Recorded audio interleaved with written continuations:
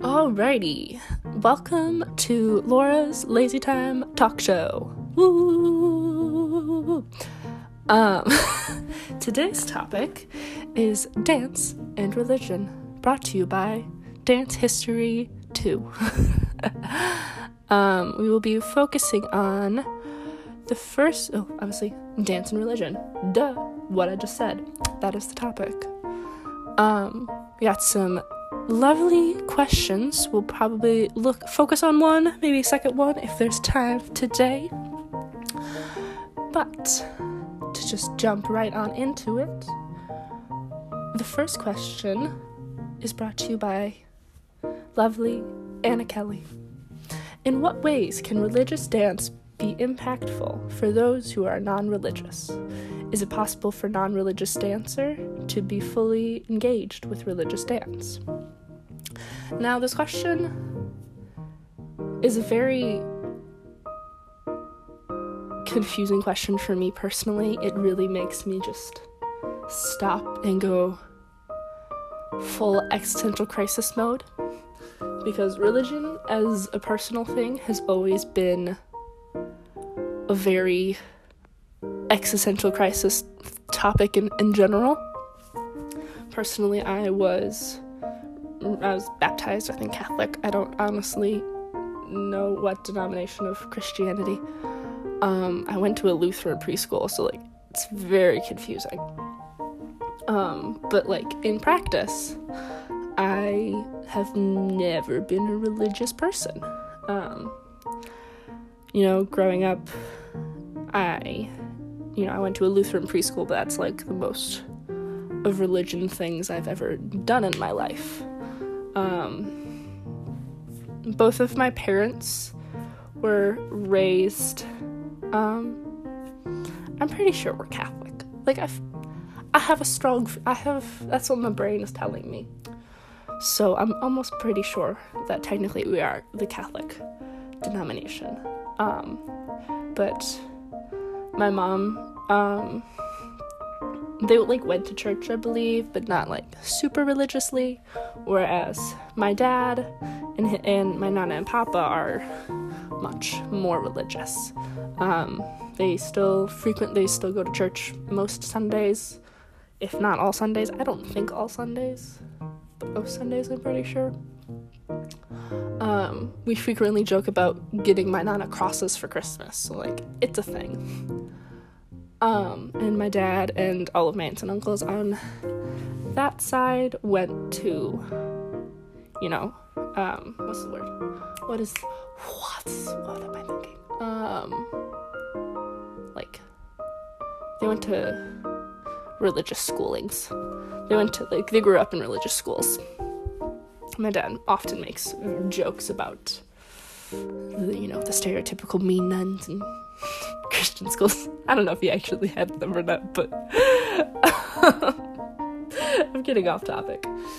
But so, because of their upbringings, and my dad did not particularly enjoy being forced into going to Mass every Sunday and all that, they didn't force us to, and neither of my parents were super religious in general. And so we would, when I was younger, I faintly remember going to Mass, on Christmas Eve. That was the only time we ever went, and I think the last time we did that when I was 6 or something. So it's been a minute since that's happened. And I think the main thing for me for that was I got to dress all pretty and look fancy, and also stay up late, because we would go to the 10 p.m. Mass, because I was 6. I didn't want to go to the full midnight Mass, but I think that was the big appeal for me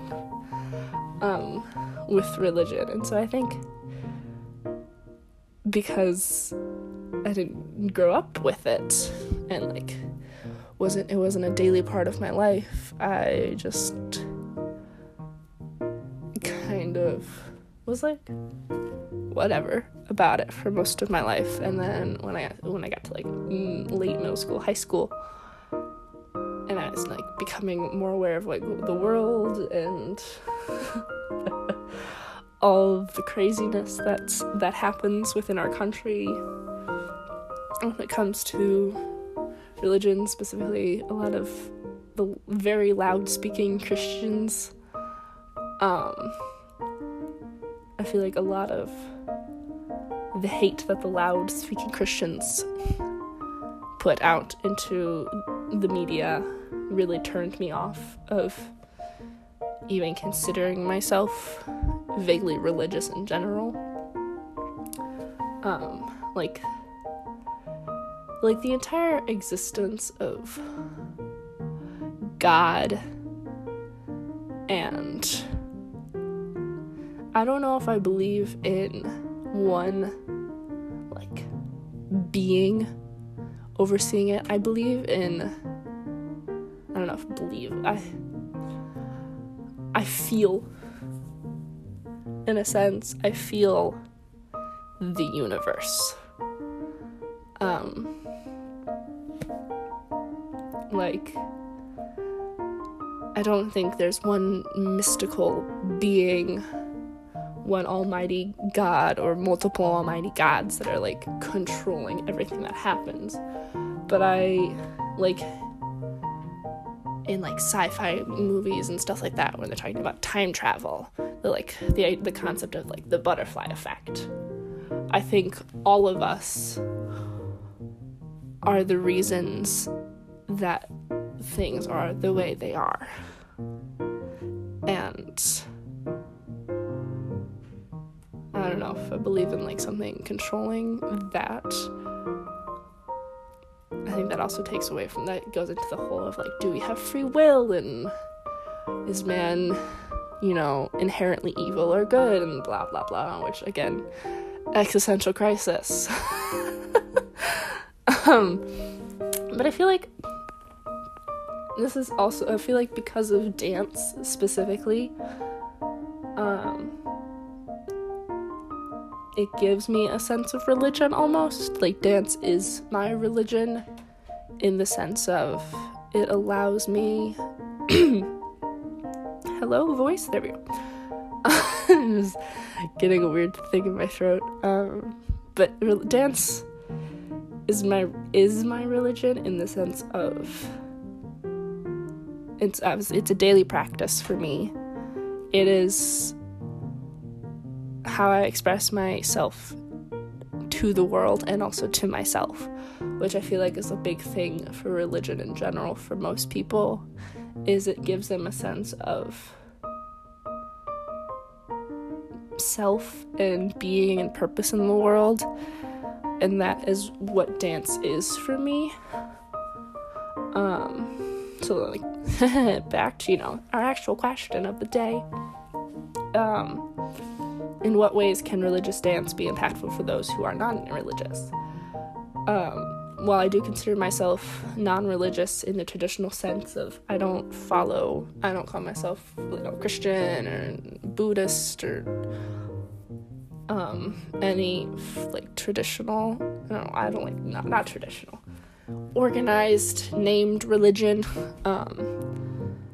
I do think that dance in and of itself can be a religion. And obviously dance is used in expressions of most religions. And I think that's why, if that makes any sense. I don't know if that made any sense whatsoever. But, and then, is it possible for non-religious dancer to be fully engaged with religious dance? I do think that you can. I don't know if for myself personally, I don't know if I would be able to fully engage with a dance that has a specific meaning and ritual within one religion that I don't practice in general. But I feel like that has to do with more of I'm not a part of that specific religion.